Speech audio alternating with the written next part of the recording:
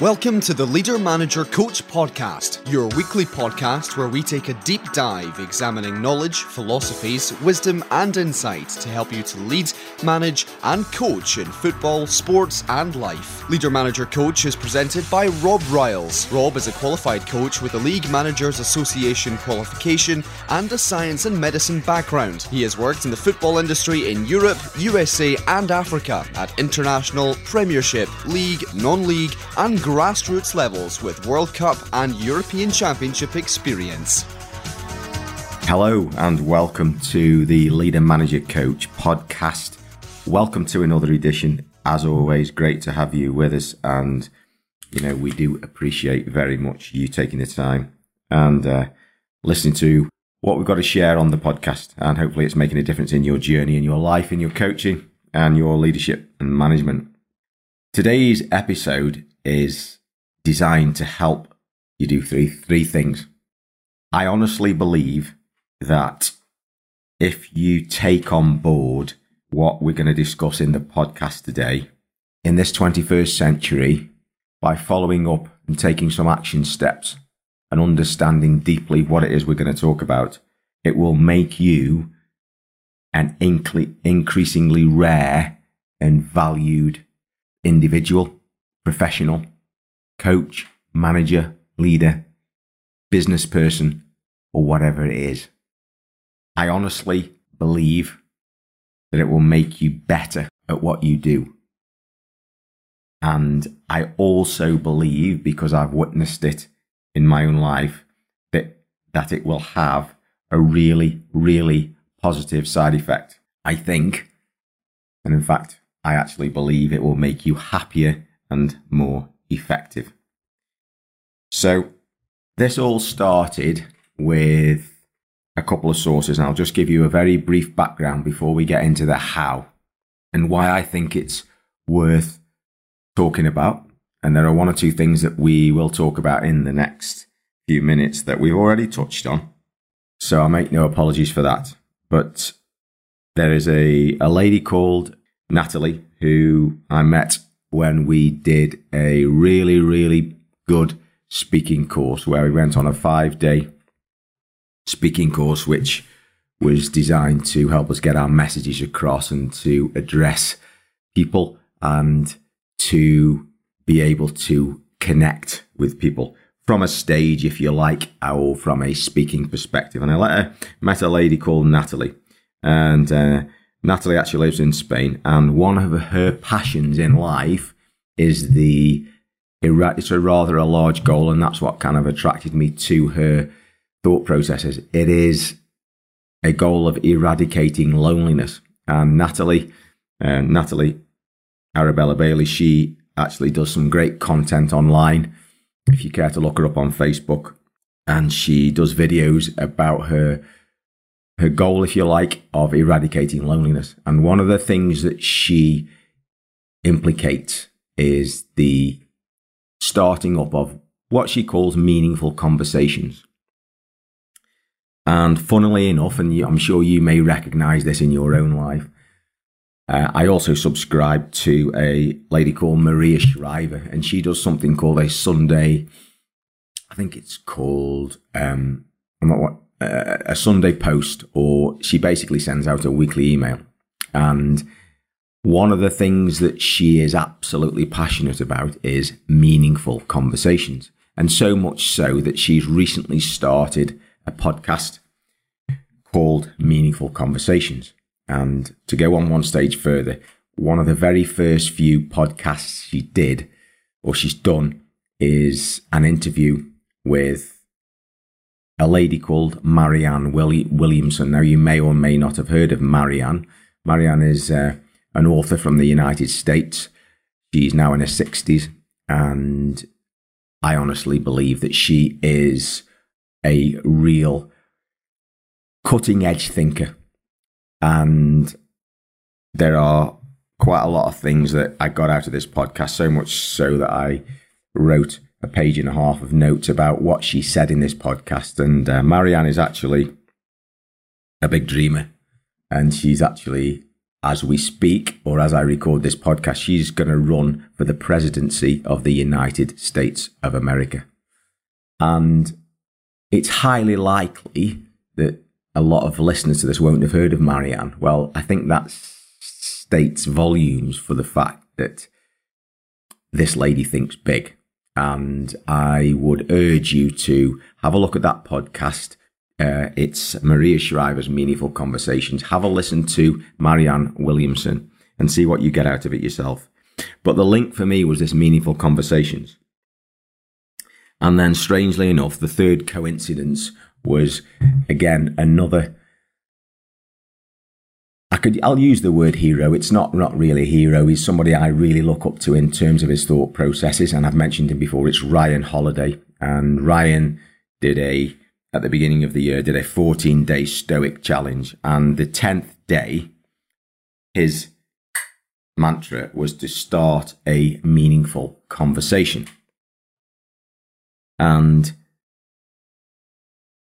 all these three things were striking a chord with me. And I thought, well, what is it about this meaningful conversation chord that is such a prominent thing in my thought processes at the moment? And the book that I studied deeply in January this year was, and I've mentioned that before, I've actually done a podcast on it, was Cal Newport's Deep Work. And I spent 6 weeks. I was so impressed with Cal's work that, and this is not me saying, hey, look what I've done. It's just something that I was inspired to do. I spent 6 weeks studying Cal's work, and his two books, Digital Minimalism and Deep Work, linked really, really well with this subject, because some of the things that Cal talked about in terms of the value of deep work was that he says that focusing and having an ability to attend to the great things in your life that are important and not be swayed and not have your focus and attention grabbed, taken away, controlled or stolen by the world that we live in, and he's mainly referring to the digital world that we live in, will make you an increasingly rare and valued individual. A, for the way that you go about your life, which I think relates to the meaningful conversations, and B, because of the quality of the work that you will be able to produce. So all these four individuals, all of whom I hold in high esteem, have got something to say, and they're all saying the same thing. And then the last thing was I came across a very brief story that said that students actually learn the best from people that they love. And I think that's quite strong. It could be considered as quite a soppy thing to say, because actually here we are, especially in the world of professional football, which, despite its attempts to evolve into a caring profession, which I think it is doing, and it's all linked with the current focus on welfare of minors, welfare of adults, and mental health issues, especially in males. This story talks about how students appear to learn much better from people that they love. And it talks about the story of a class of students who gained really, really good marks, did really well in their subjects, and went on to do great things. And one of the things they cited as the reason behind their success, if you like, or what they went on to do, was because they had the students considered a human being as a mentor, as a teacher, somebody who was vulnerable, that they could relate to, and somebody who connected with them. And doesn't that just resonate so much with the concept in life, if you like, or whether it's sports psychology, you want to get professional about it.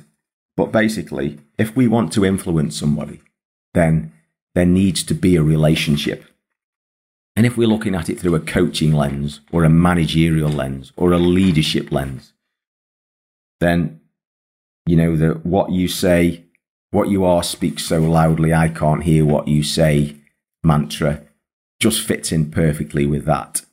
So how does this link in with the meaningful conversations of Natalie Arabella Bailey and Marianne Williamson and Maria Shriver and Ryan Holiday and Cal Newport's work? Well, essentially, what we're saying here is that meaningful conversations are, according to the research, and you can imply this from the research, that meaningful conversations are actually not that common. And I don't really suppose we have a way of scientifically at the moment. I don't know. I'm not a gold standard researcher. Maybe a psychologist or a university professor can help us with this, but I don't know that there is a gold standard of what actually quantifies or qualifies something as a meaningful conversation. But for me, I think deep down inside each one of us, we all know what a meaningful conversation is. I think if we come away from an interaction with somebody, we actually know whether that was a meaningful conversation. Whether it was comfortable or uncomfortable isn't the issue, but whether or not it was a meaningful conversation. But meaningful conversations are all about connection.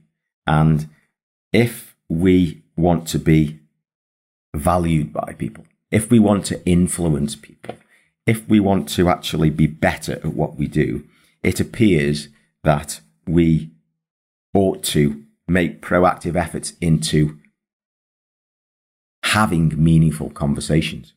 And one of the things that is required in order to do that is actually to make time to do them. Because if you, again, look at the research and you look at the way that our society is going in terms of its communication, it is becoming increasingly less face-to-face. The interactions are increasingly digital. They are even less in terms of actual voice-to-voice, if you like, telephone calls. And the preference seems to be, the trend for the preference seems to be an evolution towards digitalism. So whether that's a Facebook message or a LinkedIn message or a message on a text or an email, that seems to be the way that people are wanting to go. But that is what is cited as being one of the things that will oppose a meaningful conversation. Now, I'm not here to make a moral argument. I'm not here to make a philosophical argument. I started this podcast with a pragmatic approach to actually make us better at what we do. And I said at the beginning, one of the side effects is I honestly believe that it will make us happier and more effective. So, as Cal Newport strongly states in his work, Digital Minimalism and Deep Work, and I make no bones about it that I am an advocate of his philosophy. I do not believe he's totally 100% right, and I don't follow him blindly, but I think he has amazing things to say. And I think by implementing what he is talking about in your life that fits in best with you, you will achieve more than you probably are right now by not following what he says.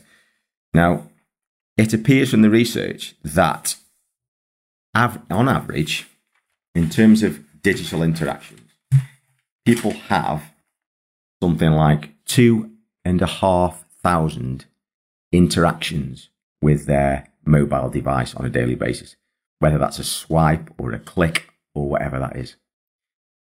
It appears from the research that people spend in excess of 2 hours a day on average on their mobile device. And on average, again, the interactions occur something like every 12 minutes on a waking basis of 16 hours a day, and with something like 75 separate sessions of interaction with a mobile device. Now, as a standalone, I am absolutely making no comment on whether that's positive or negative. But in terms of having meaningful conversations, I think there's a great deal to be said about analysing how much time we spend digitally and looking at what we could actually do proactively to have more meaningful conversations, which may mean taking the time to have more sit-down, face-to-face interactions with people. And if that actually produces more valuable relationships, if that creates increased influence, more buy-in, and as a side effect to that, if you look at the research that is cited, that we as human beings we are part of society. We are part of a whole, if you like. And if we live an increasingly fractured life and we don't interact on a deep basis, we miss out. So that's basically the subject of this podcast. That I actually think that if we make a concerted effort, if we make a focused attempt to have meaningful conversations with the people in our domain, the people who work with us, the people who work alongside us, maybe you have people in your team, you have players, you have athletes, whoever those people are, and we as individuals, we just make our own personal goal to have more meaningful conversations over a period of time. I honestly believe that will have a positive effect. And I would go as far as to say that it will make you stand out from the crowd, because research again suggests that the majority of people are migrating and evolving towards a more digital and a less physically interactive way of being. And the results of that are not totally positive. So again, this is not a moral. I'm not standing here from a moral point of view saying you should do this and it's right to do that. I'm saying from a practical, pragmatic point of view, to influence more people, to have better relationships with more people, and as a positive side effect, to actually make you and them happier individuals and more effective at what you do, then I think it's well worth following. So let's look at another side effect of this increasingly digital age. And this content, again, is taken from some reading that I've done around the subject.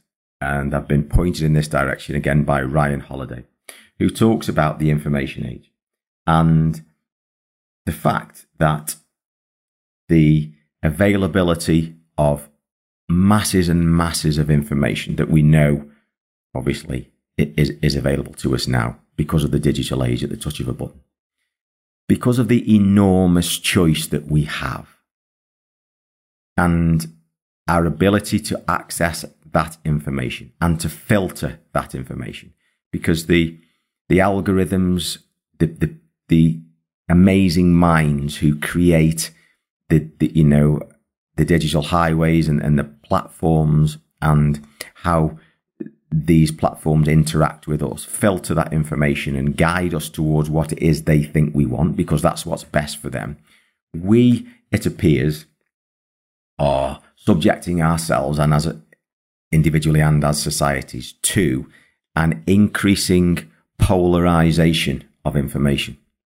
So what that means is, if you are interested in A or B or C as an individual, your freedom of choice allows you to connect with A or B or C and not to connect with D or E or F, because that's your choice. Because of the efficiency and the ever-increasing ability of digital platforms and social media sites and technology to attract us towards and advertise to us the information that they think we are interested in. And because we are naturally interested in that, we will migrate towards that. So it appears that this is a little bit of a problem, because we almost are opened up to kind of a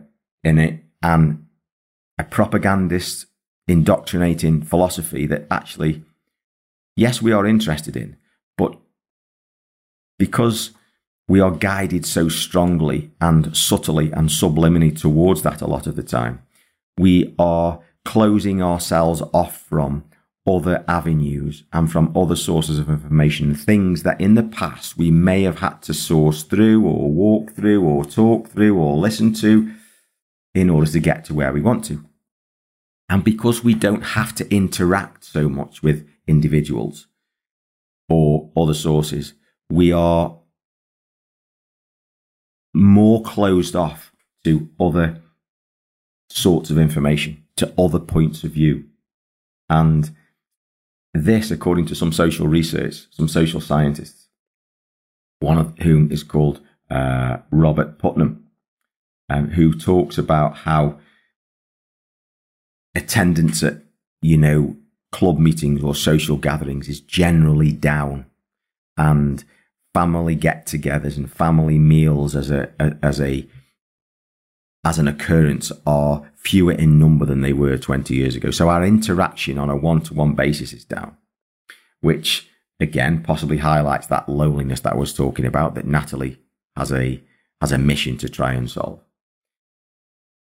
Increases our subjectivity to being in a digital world so much because of its availability and its ease, and reduces our human interaction, which, again, according to Robert Putnam, actually increases the polarity. And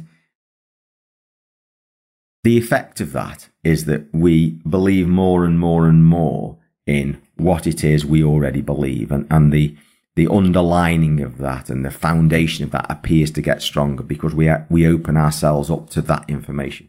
But by doing so, we are possibly failing to open ourselves up to the other sides of the argument and other people's points of view.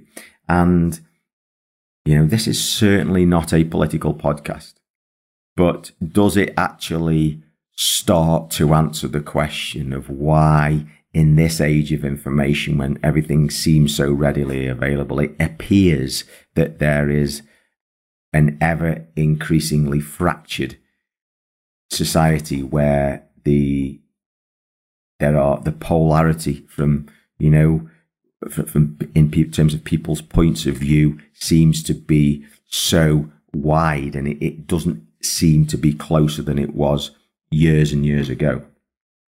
And how does this relate to us as leaders and managers and coaches in our own domain, in our own street, in our own family, in our own club, with our athletes? Well, it might mean that actually we may need to take a step back and take stock. And we may need to think, you know what? Maybe it would be a real good idea if I listened and learned and had a meaningful conversation with a coach from another discipline. If I had a meaningful conversation with a coach from another club, if I shared my ideas, and I'll be the one who shares and becomes vulnerable and opens myself up to sharing my secrets, that might be the catalyst to a better world. And one of the examples that I've got in my own personal life was we had a best of the best program with the Premier League when all the Premier League football clubs came together, and the boys in those academies in the English Premier League all came together, and it was organised so that they would have sessions where they were coached by coaches on a particular day from other clubs. So the players were shared with different coaches. So they were opened up to a different voice, different setups, different organisation, and a different way of doing things.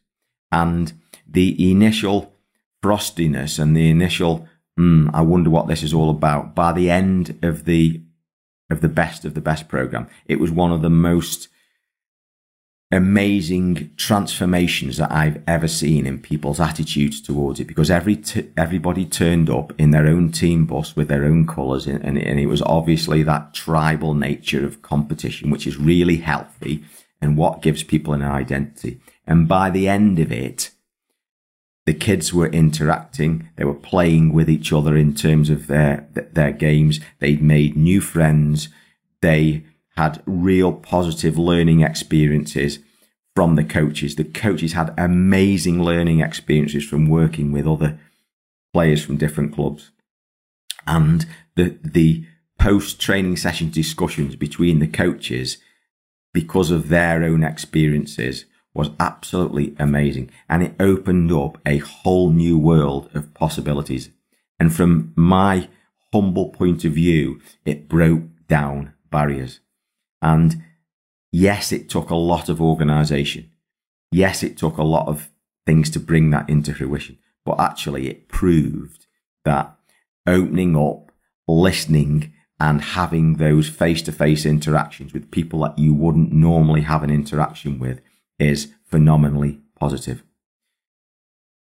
And that's also one of the reasons why that I've tried on this podcast not just to focus on the sport that I love, on the thing that drove me to, if you like, or inspired me. I won't use the word drove, because it inspired me to start this podcast, which was football management, football leadership, and football coaching.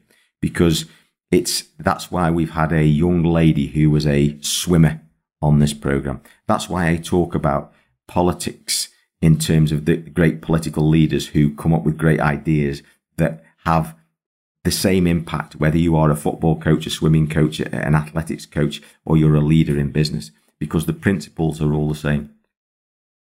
So without going on any more, what I'm talking about on this podcast is, I think it would completely revolutionize you as an individual, a coach, a leader, a manager, if you made a proactive effort to engage with people, whether they're your peers, your superiors, if I can use that term, people who look up to you as a mentor. If you can engage with those people and make yourself and plan it in your diary to have meaningful conversations.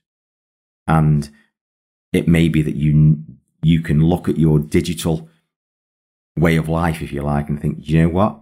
I can actually have a positive effect on myself as a leader in terms of my time efficiency, in terms of my relationships, in terms of my productivity, and in terms of, amazingly enough, the side effects, my own happiness and efficiency, by planning time to have meaningful conversations with people that will have a facilitator effect on improving both of us. The 2 + 2 = 7, because often we engage in something that we think will give us a result, and more often than not, it leads to something else and something else and something else, which is far greater in value than we actually thought when we started the process. So this podcast is all about having meaningful conversations. I implore you to have a go at it, see what happens, and see if it doesn't have a positive effect in your coaching, your management, and your leadership. Great to talk. Thanks for listening, and catch you later. Bye-bye.